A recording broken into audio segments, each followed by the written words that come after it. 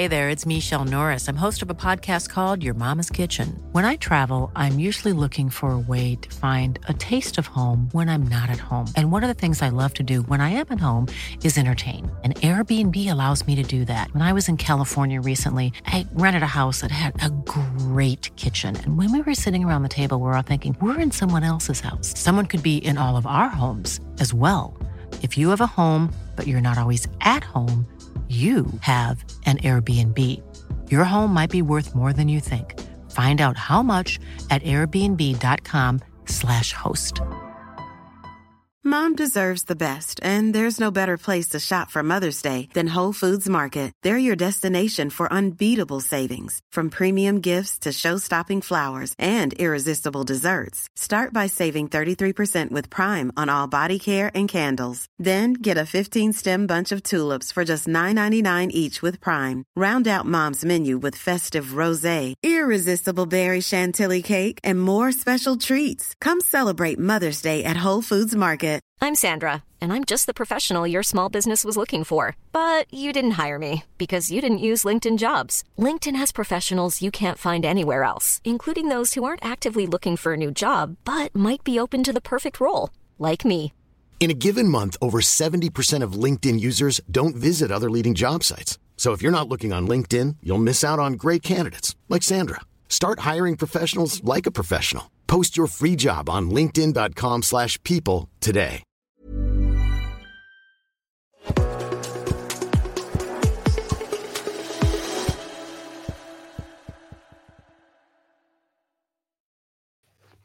Hello everyone, welcome back to Inside Arsenal. And of course, as you can see right now, if you're watching on YouTube, I'm joined by James Benge, which means one thing, it is Inside Arsenal Extra Time.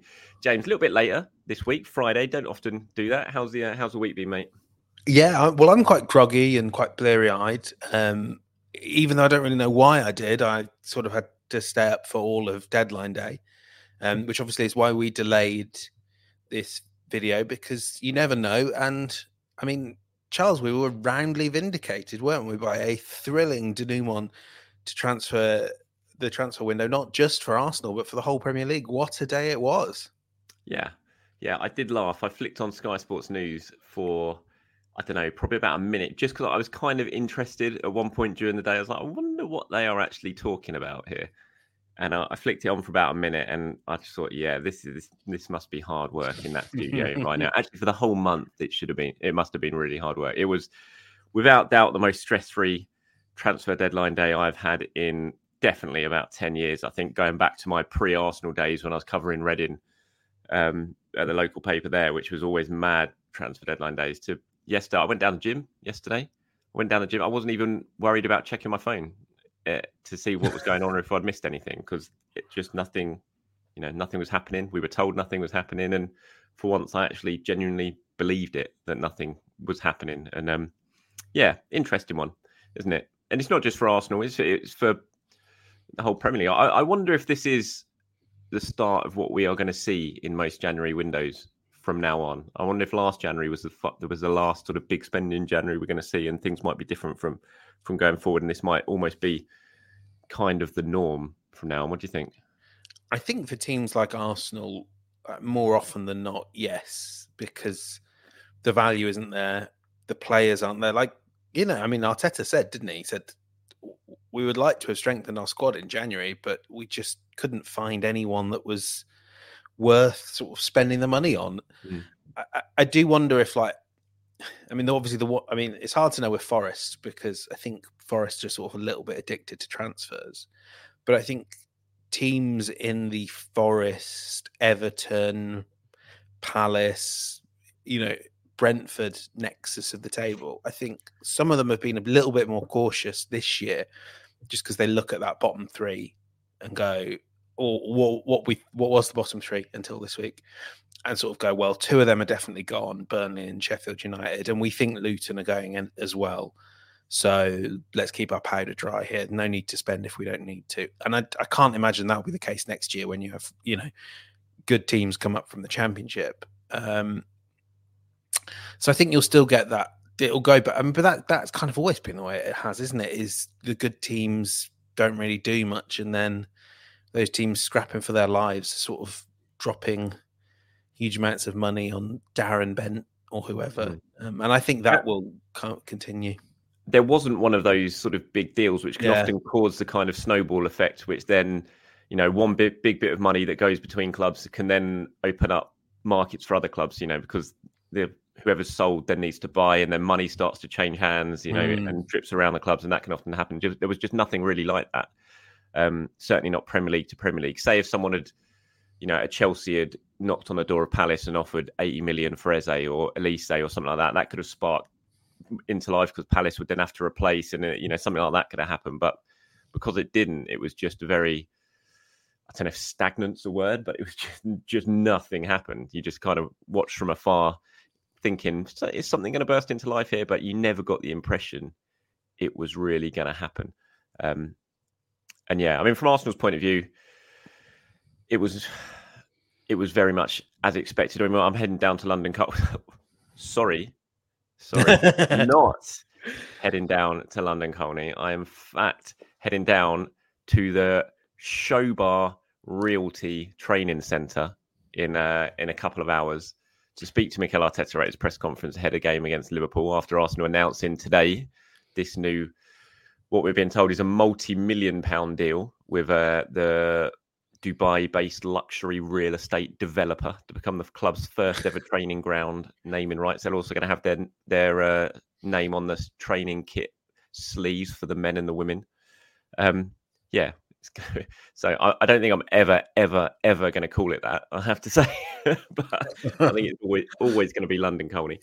But yeah, it'll be interesting to see what Mikel Arteta's got to say when he gets down there, when we get down there today, and in terms of what Arsenal did in the window, because it was just very much outgoings and young outgoings. I mean, that was the theme of the window, certainly the theme of the end of the window. Quite a few players heading off, the likes of Lino Sousa going to Aston Villa on a permanent deal, which I think is probably the most eye-catching transfer of the lot in terms of Arsenal.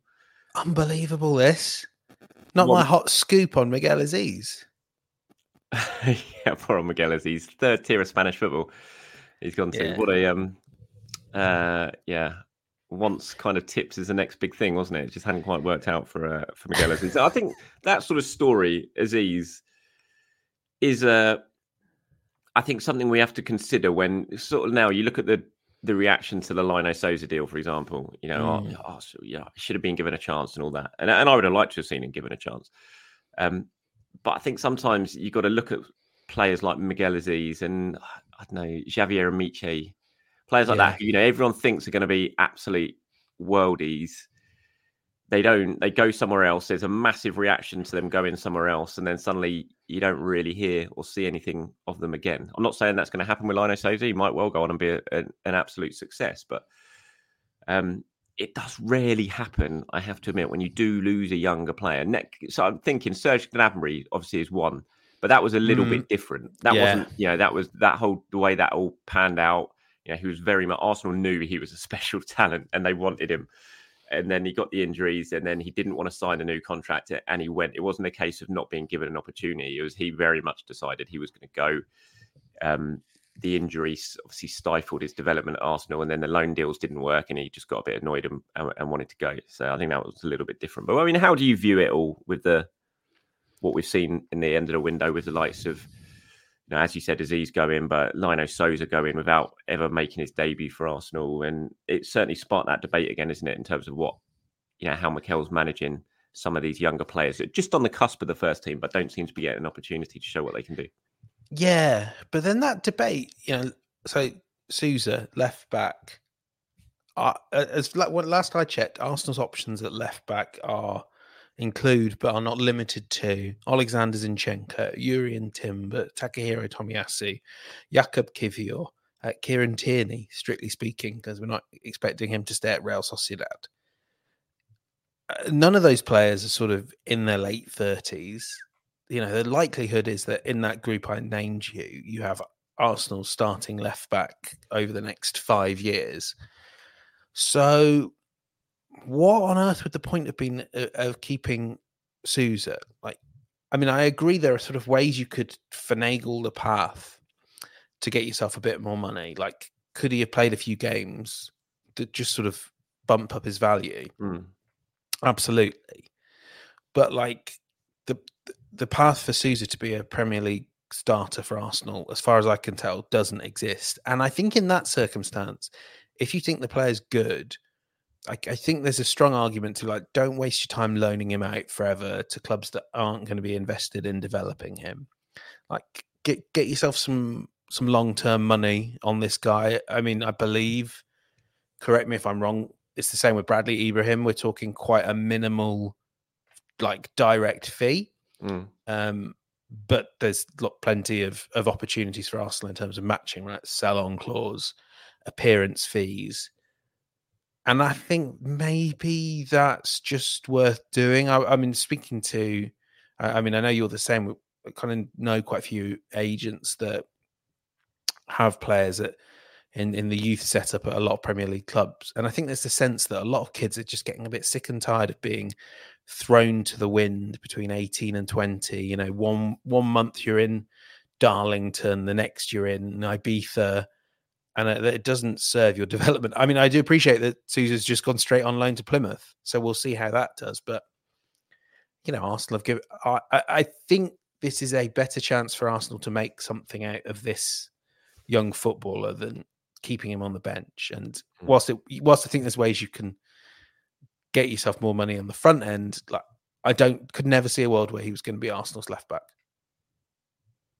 I agree. I spoke about it yesterday. Again, I listed that. I didn't even consider Kieran Tierney or Jakub Kiwior, to be honest. But I was just thinking, I mean, you've got obviously Zinchenko, and then you've got Timber and Tomiyasu, and people saying, well, Timber and Tomiyasu aren't left backs. They're naturally on it right-footed, but they're very much left backs in Mikel Arteta's eyes, or can be left back in Mikel Arteta's eyes. So there is no pathway, I think, for Sousa. But then again, people then say, well, we didn't know how good he was.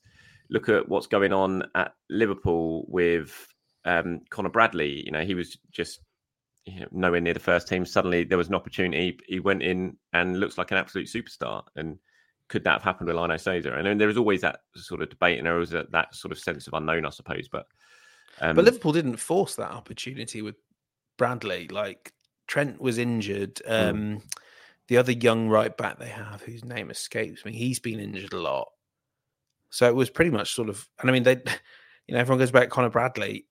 If Joe Gomez, if one of Robertson or Tsimikas was fit, then Joe Gomez would be playing at right back and they'd be playing at left back. Like, I mean, I'm not saying that to criticize Liverpool. That's just always how it happens. No one was sort of saying Alex Iwobi. I mean, you know, when he broke through into the Arsenal first team, people thought highly of him, but basically it was, look, we've got absolutely no one to pick from in the senior squad. Alex, you're up. That's quite often is how. But I suppose there has been that argument, isn't there, that Tomiyasu's been out, Timber's been out, Zinchenko's been out, and so you've been moving Jakub Kiwior to play at left back in a few games, when maybe you could have played a natural left back in Sousa and actually seen what he had to offer. So I can see why people are pointing to it, but I do agree that I don't see any long-term, I didn't see any pathway for Sousa on the long term to become an Arsenal regular. And I thought it was quite interesting. You talked about your story that you broke yesterday with Miguel Aziz heading off to tell me the name of that team again. Christ. Can I check my Twitter feed? Atletico Baleanese. It's a great name. I believe it's in Mallorca. Is it? It's a great name. Or sort of, yeah. He obviously likes it out there, heading off to Ibiza as well. Who can blame him? And I was reading your piece on the sort of CBS transfer blog that was running, and you were talking a little bit about how a sort of change or a shift in how Arsenal and clubs might operate. And like you said, some players just aren't that keen on the sort of loan thing anymore. And it is a case of, well, if you're not going to play, then we're not going to just consistently loan you out. You may as well go out and we'll get a bit of money for you, protect ourselves with some sell-on clauses and things like that, and you go out and develop yourselves elsewhere. Is that something you sort of see now then with the way that how clubs are going to be handling their young players? Yeah, I know Villa are another club that do the same, and sort of at a much higher level, it has to be said, City are just, they're doing it with everyone. I mean, even look at someone like Morgan Rogers, who went from City to Middlesbrough for not a huge amount of money. And I think now City will have got somewhere in the region of 2 to 3 million if all the clauses are fulfilled in Rodgers' deal with Villa. I think it's an option, isn't it? You wouldn't want the next Bukayo Saka to be sold with sell-on clauses attached and buyback options, so that you end up having to scrap to get a Saka back in the club. But I think you need more pathways, because, look, you've covered EFL teams. You know that when the chips are down, managers in the Championship, in League One, the first players they're taking out of the 11 are your Miguel Azizes. And, I think Arsenal have done a really good job, certainly did a really good job under Ben Napper, of finding some clubs, especially any that was managed by Michael Appleton, finding clubs that they felt they could trust. But those clubs that don't exist for Arsenal's benefit. And I mean, I saw a great point Scott Willis made sort of in reply to what I posted. That was pretty much, look, this is the argument for going out and buying yourself a club in the French second tier or whatever it is, because, if they're taking their ultimate orders from Josh Kroenke, then Josh Kroenke just says, look, here's Keon Edwards, play him. Or, that is your job now, to play him and make him better for Arsenal. I hate that model. It sounds horrible. Like, I wouldn't want to be a supporter of a team that's effectively a feeder club for Arsenal or City or whoever. But you see the logic, and without that, it's very hard to sort of really control player growth. So it's certainly going to be more of a string in the bow of teams like Arsenal, and I think it will happen more and more, because, as I just said, the kids are getting tired of this as well. They know it's not good for their career, and smart agents will say, let's just get this guy out permanently and make sure Arsenal can wet their beak in the future. Yeah, I think it's a really good point. I think there's so many loan spells you see just go terribly when you think they're a decent player, but they go on loan. See, you don't know the situation of the club. They can end up in a relegation battle or something like that. And like you said, those managers were like, am I going to use an 18-year-old kid who's used to academy football at a club like Arsenal, or am I going to use a seasoned professional who can just get down and dirty and fight and battle and, just do everything to get the 3 points? How that is going to go. And you see really talented players just not get a look in and then have to get recalled by the club. So you've got to really pick and choose the loans well. And it's not an easy thing to do. I mean, Arsenal did send a couple of players out on loan yesterday. A couple of the youngsters, Charles Sego Jr. went to Swansea. Kyan Edwards, who you mentioned, I think he went to Leyton Orient, didn't he? Orient. Zayn Monlouis went to Reading. So it wasn't just a case of getting people out permanently yesterday in terms of youngsters. So they did use the loan market as well. We've had so many questions. I asked yesterday for people to send in sort of questions, comments about anything, and so many of them were about Arteta's management of youngsters. You see a few of them on the screen here, from Rizwan, from Anton, from user GK4GG.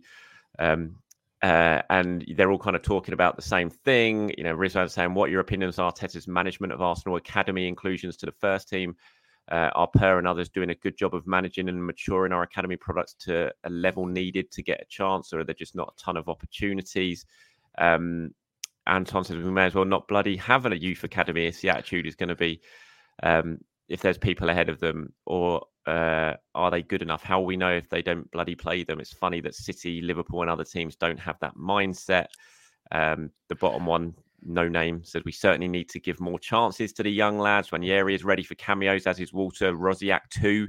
I have to say that out of Sousa and Rosiak, yes, I know he plays 6. I'd pick Rosiak. He's not far off the standard we need in terms of quality. So this is the thing I was kind of talking about. See, I watched a lot of the run to Youth Cup final last year, and watched a lot of Rosiak, who I think is a really talented kid. He's very good on set pieces, but in no way did I ever think he was anywhere close to being ready to play for a first team of Arsenal. It's easy to sit there and watch clips of some of the younger games, but there was no one watching that youth run. And I include Wanyeri, Kozia Dubry and Miles Lewis-Skelly in that I sat there thinking, they should get in the first team right now. And I think it's it's an easy thing to fall into, to think these kids are definitely ready because you see them doing some good stuff against other academy teams. The step up is so massive, so huge, especially when you're talking about a club like Arsenal and what they're competing for.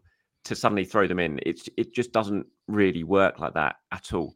But having said that, I do think as well, and I said it earlier, there's definitely been some missed opportunities for Arteta where you can pick and choose your moments to give some minutes to see how they handle it. The PSV game was a classic example. There was it was just a massive missed opportunity to give a couple of the youngsters a bit of a run out and just to see what they can do, and not just so much see what they can do, but give them a sense of, I can get on, and it sends a message to other young kids who see it as well, saying, "Oh, look, they are there. They're on the pitch for the first team." And sometimes I do feel like you just need to do that to take a bit of a chance. And out of all of the top managers at the top of the Premier League right now, I'll say certainly from what we've seen, Arteta is probably the most resistant to doing that. When you compare him to the likes of Klopp and even, I suppose Pep, but I think the young players that Pep's using are on a very different kind of level and experience than some of the youngsters at Arsenal could potentially use. I mean, and how many academy graduates has at Man City in a lot longer the time than Arteta has Pep established in the first team? Phil Foden, and is that it? Yeah, I mean, you say Oscar Bob now, I suppose. Yeah, but I mean, academy. Yeah, I mean, Cole Palmer obviously a little bit as well. I mean, for starters, it sort of seems like, I know there's a sort of subsection of Arsenal fandom that believe that if you give the guy a debut, you're entirely responsible for all their professional development from that point onwards. So therefore, nothing that Martinelli, Nketiah, Bukayo Saka have done under Mikel Arteta is in any way to his credit. But I mean, this is an Arsenal first 11 built around academy products, isn't it? I don't buy the argument that he doesn't trust Arsenal youngsters when he built his whole squad around them. When Saka and Martinelli are carrying such a load. I mean, I am sympathetic to the idea that like that PSV game was a missed opportunity. I think it would be great if at some stage Arsenal could just draw some bad teams in either the EFL or the FA Cup. But look, I mean, the same Arsenal fans that say where are the minutes for academy players will also go, we haven't got a third left 8 option. Mikel Arteta has left us chronically short of options in our squad. It's time for him to go. You can't have it both ways. You can either run an ultra small squad or and fill it with youngsters, or you can have a quite deep squad. I think Arteta probably is actually, more than he would admit, has quite a deep squad in terms of talent. And, when it came to that EFL Cup game against Brentford, for instance, there weren't many players in that 11 that you were like, gosh, they really can't afford to be risked. So, I mean, and then, of course, there's the other possibility that, look, the guys that have come out of the academy post, and we spoke about this last week, post Saka, Smith Rowe, and Nketiah, that they're just not as good. Yeah, radical and I think that's idea, a key I know. thing, isn't it? It's a key thing, though. No one's banging the door down, are they? There's no one, in my view, that I'm looking at thinking they are absolutely good enough. And the guys that are 16, 17, and it's not yet. There's no rush. No. The fact that Lamine Yamal or whoever is playing for Barcelona doesn't mean that Arteta's doing it wrong. There's some interesting ones here from Kinsella. So in the ultimate for any football club to bring players up through their academy and youth team into the first team, no massive transfer fee has been paid. There's every chance the player could be a future star and subsequently worth a fortune to the club in the transfer market. I do wonder sometimes about Arteta and the club's judgment in letting these youngsters go. When are they ever given a solid chance to show what they can do? YouTube is lit up with Arsenal need a striker, and at the start of the season, it's goodbye, Mr. Balogun, you are excess baggage. Bizarre at times, I think. Charles, again, Balogun. I don't agree. Balogun was a good sale. I'm utterly convinced he was a good sale. It was just he wasn't going to play much at Arsenal. He wasn't going to get ahead of Jesus. Arsenal have got in Keto. I mean, Balogun's he scored 4 goals this season for Monaco, I think, so far. It's not like he's tearing it up in France or anything. He had a good season last year. And that was an example of Arsenal using the loan system well, what they did with Balogun last year. Did it expertly and they ended up making about 35 million pounds from it, which is what you want to do. And I don't think the ultimate for any football club is to bring through the academy. It's great, but the academy is absolutely essential now in modern football to making money. It's about, if you can, getting a couple of players come through that you can play in the first team. Absolutely. And that is the dream of everyone in the academy. That is what they work towards. But it is also an absolutely essential piece of business for football clubs now in terms of making revenue and generating revenue. As Hampstead Owl underneath says, we need to get away from thinking the academy as a place for the next generation first team is being grown. Of course, from time to time, a world-class talent like Saka or a high-caliber Premier League standard player like Smith Rowe will come through. But a club with ambition of Arsenal is always going to have to equip itself with the best players from around the world. And it is against the laws of probability, if nothing else, to imagine that all of these, or even most, will emerge from Hale End. Rather, the academy is a talent factory, manufacturing product that can be sold as profit to other clubs to help finance our blue chip buys. Hale Enders, who can significantly augment the quality of the first team squad, are an occasional and nice bonus, but it is not to be relied upon. I think that's a really good comment. And I think that is exactly what Arsenal,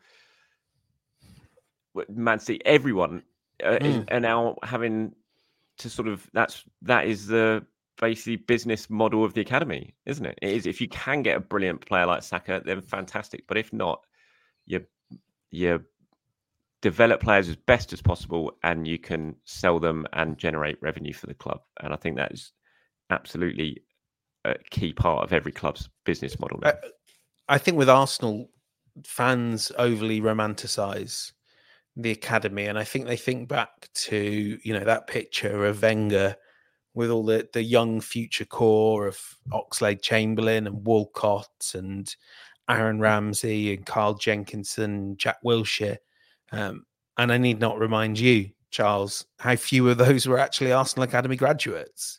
Like, I don't think there has, you have to go back, I would say, to the George Graham team that was largely built from the academy in a entirely different era of football to find a team that is more academy based, Arsenal Academy based, than the current one. Yeah. And so to me, it just remains baffling that this, of all things, is a stick to beat Mikel Arteta with. Even Arsene Wenger, who clearly understood the value of the academy, that was it was only a function of his vision of a young football team, like a team of young moldable footballers. He didn't particularly care whether they came from Hale End or from Southampton. I mean, evidently. So, yeah, I Hampstead Owl hit the nail on the head there. I kind of maybe think I should have just left it with him. Yeah, I thought that was very good summing up of the whole thing for me.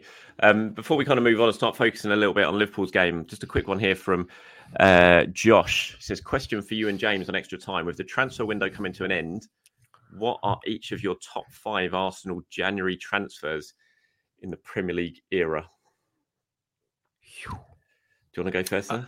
Yeah, go on. I think number 1's quite easy. Pierre-Emerick Aubameyang. And sad how it ended, but when he was good. Yeah. 2, I've got a soft spot for him. Nacho Monreal. I think anytime you can go in January and find yourself a left back for 5-6 years. Perfect. 3, Andre Arshavin. Stop me if you think I miss anyone. But yeah. Wasn't great. That star burnt very brightly, very briefly. It was fun while it lasted, though. It was so fun. That goal against Blackburn. 4, I suppose, through gritted teeth, Emmanuel Adebayor, but we don't want to talk about that. And then 5 already, I would probably put in the mix, Leandro Trossard. I mean, I think it's a shame that it didn't end the way his signing was supposed to end, but I don't think he could say that he was the reason Arsenal didn't win the title. And I think he's been a really nice pickup. Have I missed anyone? Dennis Suarez. No. Of course, Kim Kallstrom. How can you possibly forget Dennis Suarez or Kim Kallstrom? I mean, you talk about signings that block academy products. Dennis Suarez meant fewer minutes, fewer squad places for both Smith Rowe and Saka, if I remember correctly. Yeah, Dennis Suarez. Who would I add into that mix? I would add Theo Walcott into that mix. Odegaard. Does that count as loan? Because that was loan. He was turned permanent in the summer. Would you count a loan? I suppose it's a January. I would accept that. Yeah, and if we hadn't got him, then probably wouldn't have ended up getting him on a permanent basis in the summer. So yeah, absolutely, Martin Odegaard has to go in there. Theo, over 100 goals for the club, criminally underrated, I think. Theo Walcott, absolutely. I can't believe I put Adebayor in when yeah, I wouldn't be having Adebayor in there. I can't bring myself to have Adebayor in there. So although he did do very good things for the club, obviously while he was there. So yeah, Theo, Nacho absolutely has to be in there. Go on, you need to do yours in order now. No, I'm not doing it in order. That's too hard. Can I put? I know who I'm going to put in there. Thierry Henry. Okay. When he came back, I know he only was here for about a month or 6 weeks, but he gave me one of my greatest moments following Arsenal when he scored that goal against Leeds, and one of the greatest Emirates moments. And that was because he came in that January. So I'm going to put Thierry Henry just for that one moment. It was absolutely glorious. On that, I'm sure you're the same. My Facebook now is entirely sort of given over to it reminding me of things I posted back when I used Facebook. And I had one come up, obviously, earlier this month that was pretty much sort of, no, Thierry, no, please don't come back. You'll only ruin your legacy if you're here. Oh, sometimes it's really nice to be wrong. Yeah, absolutely. It still annoys me loads that he had his goal taken away from him in the win against, I think, was it Blackburn at home? It was his last game, I think, of that loan spell when he scored, and it was taken away. It was given as an own goal, even though it was clearly his shot on target. It just took a big deflection and it went down. It just really annoys me. Whenever I see his goal, final goal tally, it should be one more because he was totally robbed of that goal. But yeah, I'd put Thierry Henry in there just because of that. Yeah, that Leeds moment was just so special. I'd probably have Arshavin would probably make it just because, although it was brief and his form did just fall off a cliff completely when he was at Arsenal. For initially, it was so much fun and he was so good, and he just reignited a season that had been a horrible season and just gave us some great moments. And he gave us a Barcelona moment, which aside from Reece Nelson, is still the best Emirates moment ever. So yeah, I'd say between those, but I'm not gonna list them in order. Those are I think those you forget someone. Yeah, I think those are fairly rounded off. Thank you very much for that, Josh. Mom deserves the best, and there's no better place to shop for Mother's Day than Whole Foods Market. They're your destination for unbeatable savings, from premium gifts to show-stopping flowers and irresistible desserts. Start by saving 33% with Prime on all body care and candles. Then get a 15-stem bunch of tulips for just $9.99 each with Prime. Round out Mom's menu with festive rosé, irresistible berry chantilly cake, and more special treats. Come celebrate Mother's Day at Whole Foods Market. Burrow's furniture is built for the way you live. From ensuring easy assembly and disassembly to honoring highly requested new colors for their award-winning seating, they always have their customers in mind. Their modular seating is made out of durable materials to last and grow with you. And with Burrow, you always get fast, free shipping. Get up to 60% off during Burrow's Memorial Day sale at burrow.com/ACAST. That's burrow.com/ACAST. burrow.com/ACAST. Okay, let's move on now. Small little matter of Liverpool this weekend. Not too big a game or anything, is it? Oh God, help us! How are you feeling about it? Did you watch Liverpool Chelsea? No, I watched the highlights. Good. I watched the highlights, and I know. I mean, Chelsea were diabolical, but this Liverpool team is special. It's really, really going to be a tough task. And I know that if I was picking a group of players to quell the threat, I would have Gabriel, Saliba, and Declan Rice. But even so, like you just there's something about this team this year that I think might just be a little bit better, not just than Arsenal, but even than City as well. Really? I'm scared. It's weird though, because I mean, Arsenal played them twice in the last month, basically. I Got a really know. good draw at Anfield and played them off the park for 60 minutes in the FA Cup game, and absolutely should have won that match. So yeah, I know they're playing well. I do feel like they've found a bit of a groove in the last sort of month or so. Liverpool, because the first half of the season, talk to their fans stuff. They were scraping wins. They weren't playing brilliantly. No one really believed they were this title winning team. But I think that has changed certainly in the last 6 weeks. They kind of clicked a little bit, haven't they? I mean, Adam's got in Ever touch since they got rid of Salah. Yeah, basically. That was supposed to be the moment it all came crashing down. It's not quite panned out like that. Adam here says, hi, Charles and James. Having watched Conor Bradley in midweek and having been impressed by him since he came into Liverpool side, how do you think Arteta will try and combat his contributions down the right? Yes, I'm sorry. This is a none too well disguised question about playing Zinchenko at left back. I have my concerns given each player's strength. Do we actually have another option strategy? Could we go 3 at the back and play Zinni in midfield? I'm not trying to beat up on Zinni, but Bradley has been exceptional for Liverpool. His first appearance for them this season. Of course, now I've raised the issue, Trent will probably get the nod on Sunday. Yeah, it's mad that we're talking about Conor Bradley potentially playing instead of Trent on the right-hand side. I'm sure they'd both probably play, but I mean, when you sort of look at the team that Arsenal could play, I mean, look, I think Zinchenko plays. I can't imagine he doesn't play. I think he's definitely going to come in for that. He's going to definitely keep his place in that one. Did you see the Forest game? Did you watch it? You were somewhere else, weren't you? I was at Villa, but I watched all of the first half and I've watched back the second half as well. I've kind of watched it after, so it's weird when you know what's coming. But yeah. It was. What did you make of it? The game. I mean, I thought the first half was actually dreadful, and I'm not getting particularly carried away by the rest. It's really hard. Because I know playing against low blocks is hard, and when you that was the lowest of low blocks. I mean, I've seen a lot of low blocks this season. That was pretty remarkable watching that. Even the Forest fans were getting really annoyed by it. They were, when you get that classic thing of the fans like standing up and telling everyone, get out, move forward. They were doing that after like 10, 15 minutes. It was like, you're protecting the lead with 2 minutes to go and everyone's dropped back. It was so low. It's so strange because they gave as good as they got against United, and I mean, I suppose it's just a reminder that Arsenal are much better than United and Newcastle.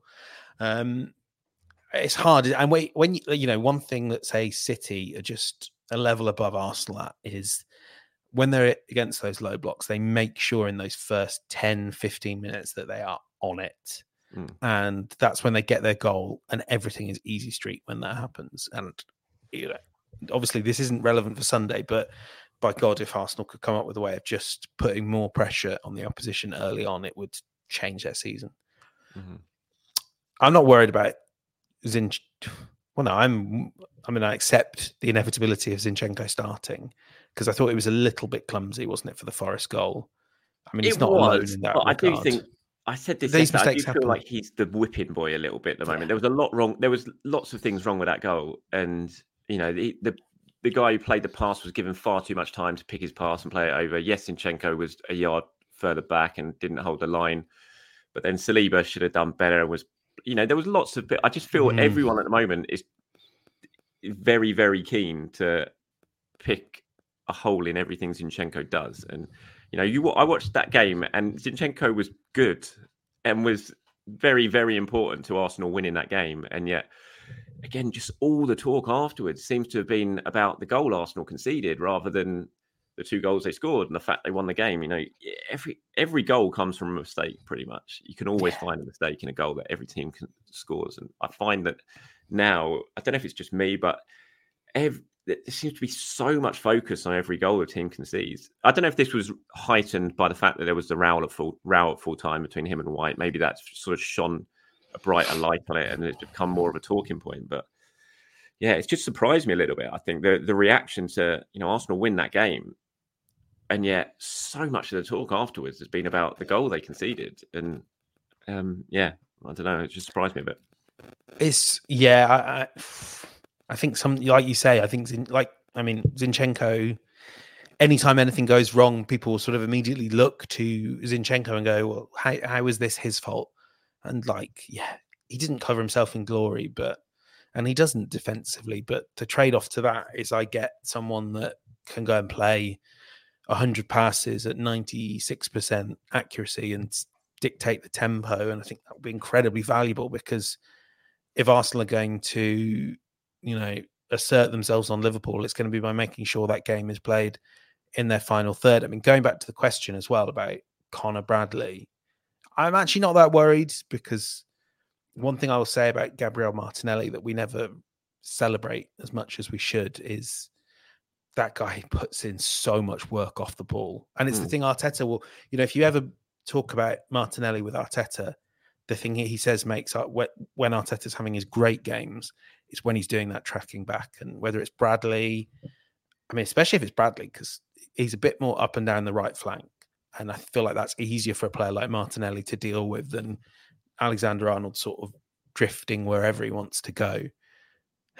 I mean, Zinchenko against Jota, considering how well Jota moves and where he can pick up positions, you'd be mad not to be worried about that. But you've just got to trust your defenders. There's no option I'd rather have, and I'm absolutely not in the business of like changing everything that's good about Arsenal to cover for Zinchenko maybe having one tough moment against Jota or Bradley or whoever.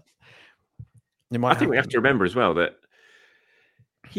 I said this again yesterday, he's probably Arsenal's third choice left back. I think if everyone's fit, he wouldn't be starting this weekend, would he? If everyone was fit, he wouldn't be starting. And there's a reason for that. He is clearly, there are issues there defensively with Zinchenko. And so you are going to get mistakes from time to time, because it's not, that is just what you get from him. He's a very good player. He's very important to our Arsenal play. When he plays, he's always involved.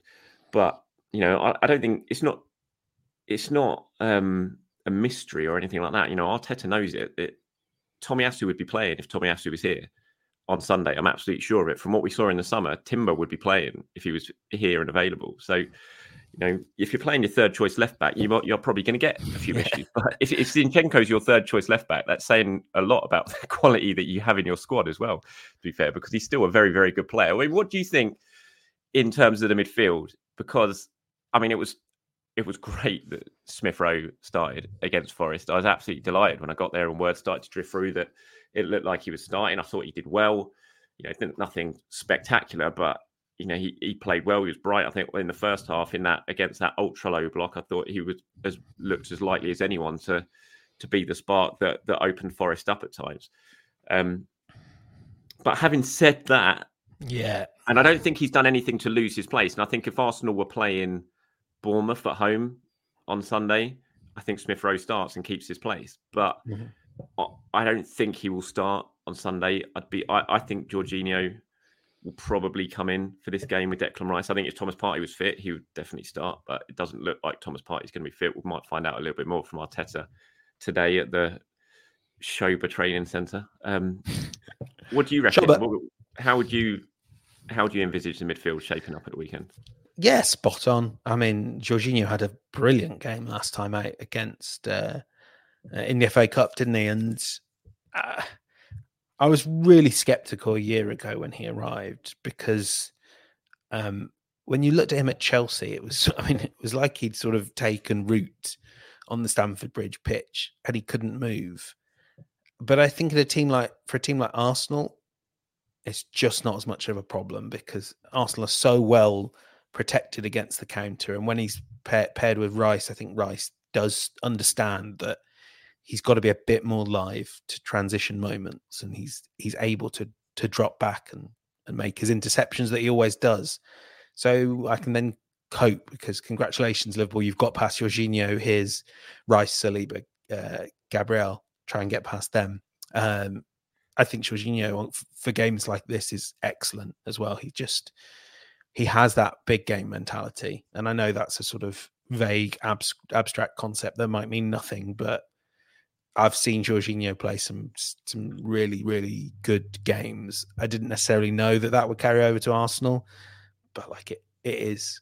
He's a great footballer. And, talking about Zinchenko as third choice left back, Jorginho as your third choice DM is some of the best depth I can ever remember Arsenal having at any position, up there with the sort of strike force of the Invincibles. Yeah, it's really, really solid. I mean, when we're looking at it, what? Raya, White, Saliba, Gabriel, Zinchenko, Jorginho, Rice, Odegaard, Saka, Jesus, Martinelli. Can't see it being anything else than that. Can you? I mean, is there a strong shout for Smith Rowe keeping his place? Not really. I mean, I know we as much as anyone will sort of hammer home the point that it's not about one game for Smith Rowe; it's about a run of games. But even that has to be sensible. And I don't think Smith Rowe would go into the dressing room on Saturday when Arteta tells them the team and go, "Boss, why are you picking Jorginho over me if that's what happens?" Yeah, for this game, it's shrewd, it's sensible, and then. By the way, off the bench, if he's fit, you can bring in Thomas Partey, you can bring in Trossard, Kai Havertz. Like, I think for a game like this as well, you do need to think about what am I going to do if it's 1-1 in the 70th minute. What am I, Mikel Arteta, going to do to tweak the plans, give Liverpool something they can't quite cope with, and get the winner? And I think, that maybe is the argument for keeping someone like Martinelli in reserve. Like, if he does that, I would say it's not mad, but I don't think he will, and I don't think he should. No, you kind of look at this game, it's going to be a rare match for Arsenal, not coming up against a low block, and there's going to be you would imagine there is going to be space to run into for the likes of Martinelli and Saka. So I think you'd be starting both of those. I thought the subs were good against Nottingham Forest. I thought Trossard came on and was really, really good. It was a really bright cameo. I thought Havertz came on and did well as well. And there is definitely options there to change things if needed. But yeah, I think that starting 11 I listed, I'd be very, very surprised if we see any more. I mean, how do you view it? Is this a must-win game for Arsenal, or is it still a bit too early to be saying that? It's definitely a must-not-lose game. There's no doubt about that. But if it's a draw, are you walking away from the Emirates at the weekend thinking that's title chances gone, or do you think they simply have to win? No, I don't think the title chances will be gone. I'm not even like, if they lose, I would be like, but I wouldn't be like, oh, they can't win the title now. I think a draw would be okay. There's a lot of games here, and as much as I just said, like, Liverpool look irresistible, it's a long way to go in this season. I think more the way I guess to think about it is if Arsenal win, and if they win in a sort of authoritative way, that could be the sort of game. I mean, I'm sort of imagining a bit here, but I'm like, that could be a game that makes me just reassess where I had this Arsenal team in my head, because at the moment I look at them as a slight step behind City and Liverpool, but also, like, I can't get out of my head, all the XG numbers, all of that just tell you that Arsenal's defence is the best in the league by a country mile, like about 15% less XG given up than City and way less than Liverpool, like 17 XG to 24. So, like, if this defence holds firm, in general, you and I know defence doesn't win Premier League titles, but maybe it could if it's as good as Arsenal's. Well, a better defence last season would have won the Premier League title, no doubt about it, because that was a title-winning attack Arsenal had in terms of the numbers of goals they scored. Sort of keeping in theme with Liverpool, Ben here has got in touch and said, every morning at work is better with the daily updates. Thanks for the great content. With Sunday's game in mind, what are your favourite home wins against Liverpool? The 4-1 of Ozil's free kick was brilliant. I loved the 2013-14 win with Ramsey's screamer. Oh, what a goal that was. One to forget was a ridiculous 1-1 game in 2010-2011. Oh, God, my hand almost still hurts from hitting the chair as hard as I hit it in the stadium that day when Aboué gave away that penalty. Although it was never a penalty, by the way. He absolutely bought that, whoever it was. It was Lucas, wasn't it? I think, who went down. Or was it? It was Kaut scored it, wasn't it? Kaut scored it, yeah. But I think it was Lucas who sort of Aboué bundled. Proper rubbish Liverpool team that as well, wasn't it? Yeah. And I guess the 4-2 invincible season beats them all. Cheers, Ben. So what are you thinking for that? What games sort of spring to mind in terms of Arsenal versus Liverpool? I mean, objectively, like, the 4-2 beats them all. The 4-2 is the Invincibles result, isn't it? It's one of the greatest one of the greatest moments in Arsenal history. The way that, having been knocked out of the Champions League in ludicrous fashion, having been knocked out of the FA Cup with slightly self-inflicted fashion, and then like the invincible record looks like it's going, and Thierry just changes everything. That's it. That's the gold standard, and I can't better that. I can tell you some games I really enjoyed. I know it's not a win, but you remember that 3-3 just before Christmas? Was it sort of 23rd of December a few years back? Late in Wenger's reign, yeah? Or was it even Emery's? I'm looking at that kit. Maybe it's Emery. It was Wenger. Wenger, final year, where Arsenal kind of come from 2-0 down to win 3-2. I mean, it's not... They didn't win 3-2. It's 3-all. To draw 3-all, yeah. Go 3-2 up and then blow it. It was like 3 goals in 6 minutes, wasn't it? Ozil was sensational for those 6 minutes, unplayable. Yeah, it was his chop goal, wasn't it? So it bounced into the ground and over the keeper. There was, honestly, when that goal went in, the noise in the stadium that day. I was sitting next to Chris Wheatley in the press box that day, and I just remember punching him on the arm when he scored. I got so excited, I just punched him on the arm. Just like it was mad, because Liverpool been brilliant for like 60 minutes, absolutely battered Arsenal, and then suddenly, just like that, the game changed. Sanchez scored a header, then Xhaka thundered one in that whoever was in goal, it was Mignolet, wasn't it? Should have done better with, and then Ozil scored, and then typically Firmino, I think, typical Arsenal once again typical for Firmino Liverpool against Arsenal. God, that was a special one. I've still got. I'm still going to be sort of nervously checking the Liverpool team sheet in the 70th minute. Going, Jota's just basically replaced Firmino in the just score against Arsenal every time he plays against them anyway. So it's like one goes, but they've got another one. That guy is so good. He is so good. He's brilliant.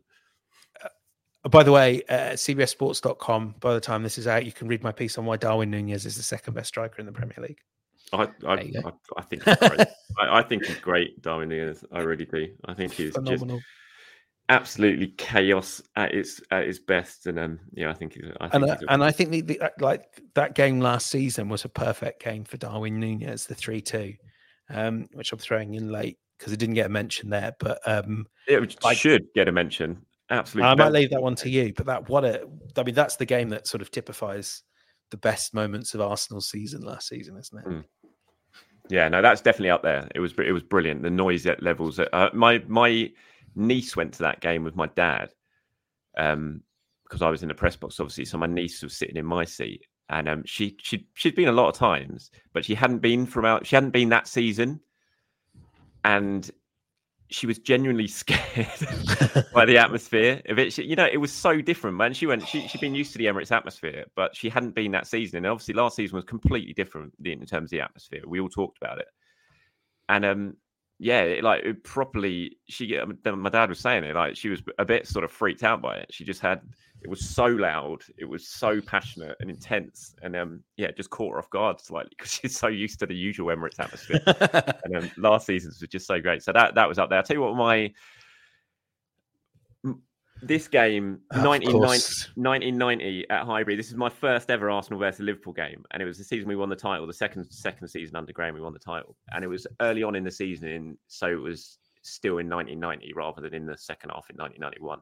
And we battered them 3-0 at Highbury. I was in the junior gunners section. And we beat, Merce scored, sort of forced one over the line at the back post with his header. I think Dixon scored a penalty, and then Smudger at the end scored this brilliant goal in front of the North Bank when Merce did a lovely back heel into the path, and Smudger drove it across into the far corner. And it was such a battering, and I'd grown up, watching Liverpool win everything, and obviously we just sort of got ahead of them in the 88-89 season, and then Liverpool won it back the following season.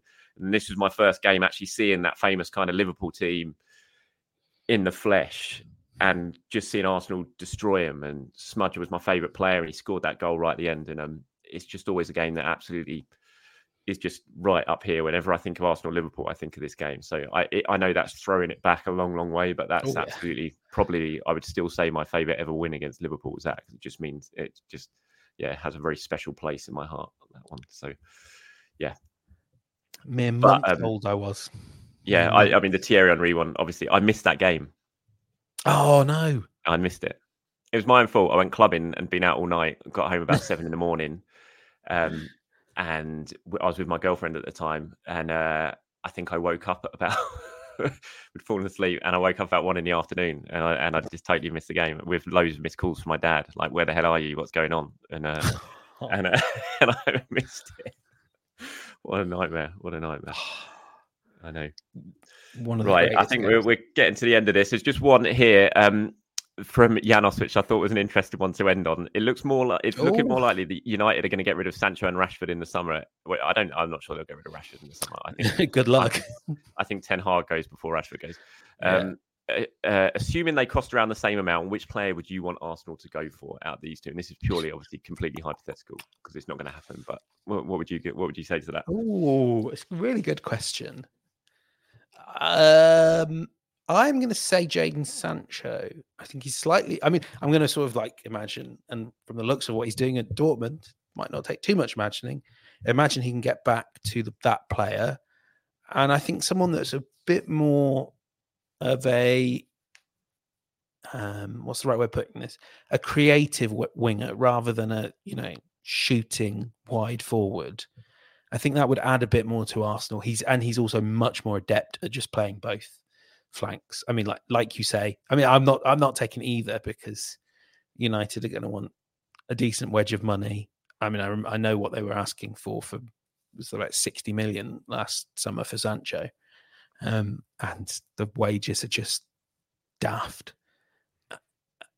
And I'm not in the business of trying to fix anyone's footballers. But Sancho, where are you? Yeah, neither. Probably same as you. But if I had to pick one, I think I'd probably pick Rashford rather than Sancho, just because I'm not.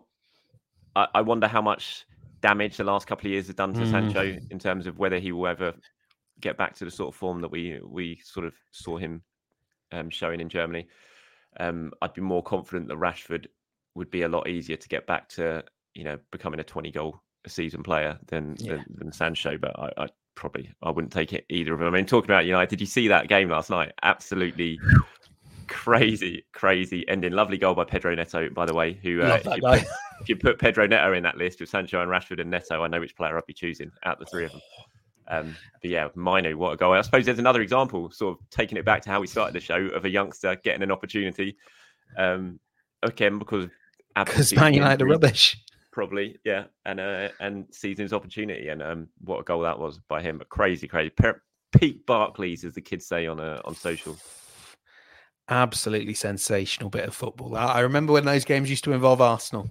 I know, as opposed to grinding their way to a 2-0 win, briefly looking like they might throw it away. Let's see how this weekend pans out, because I've got a feeling it's going to be an absolute belter on Sunday, and I think it's going to be very, very. Are you there? Are you going? Yeah. I just feel like at least if I'm there, I might have some ability to influence it in some way. Otherwise, it would just be hiding behind the sofa. I'm in the stands, so I'm not in the press box, so I won't be with you. But I'll be I'll be opposite you in the stands with my dad for that one. So very much kind of looking forward to it and dreading it at the same time. It is a proper big game feel. It's going to be one of those matches walking up to the stadium when the nerves are certainly jangling when you're sort of looking at the stadium and trying to expect what to come. All right, that's it. Look, 55 minutes. Good timing for this one. I'm going to get this out because I've got to head off to London Colney, or whatever it's called now. I've forgotten already. Showbar. Yeah, exactly that. So yeah, cheers for joining me, mate. Thank you, everyone, as usual, for watching or listening. Appreciate it, as always. Like I said, I'm heading to the training ground for Mikel Arteta's press conference, so keep your eyes peeled on all the usual stuff from me on my socials in terms of what he's had to say. I'll try, if I can, to do a quick video afterwards as well, just summing up all the big talking points. So keep your eyes peeled for that as well. And then I'll be back tomorrow to really start to look ahead to that game against Liverpool. Until then, thank you for watching. Cheers, James. Catch up with you soon, mate. Cheers. See you soon.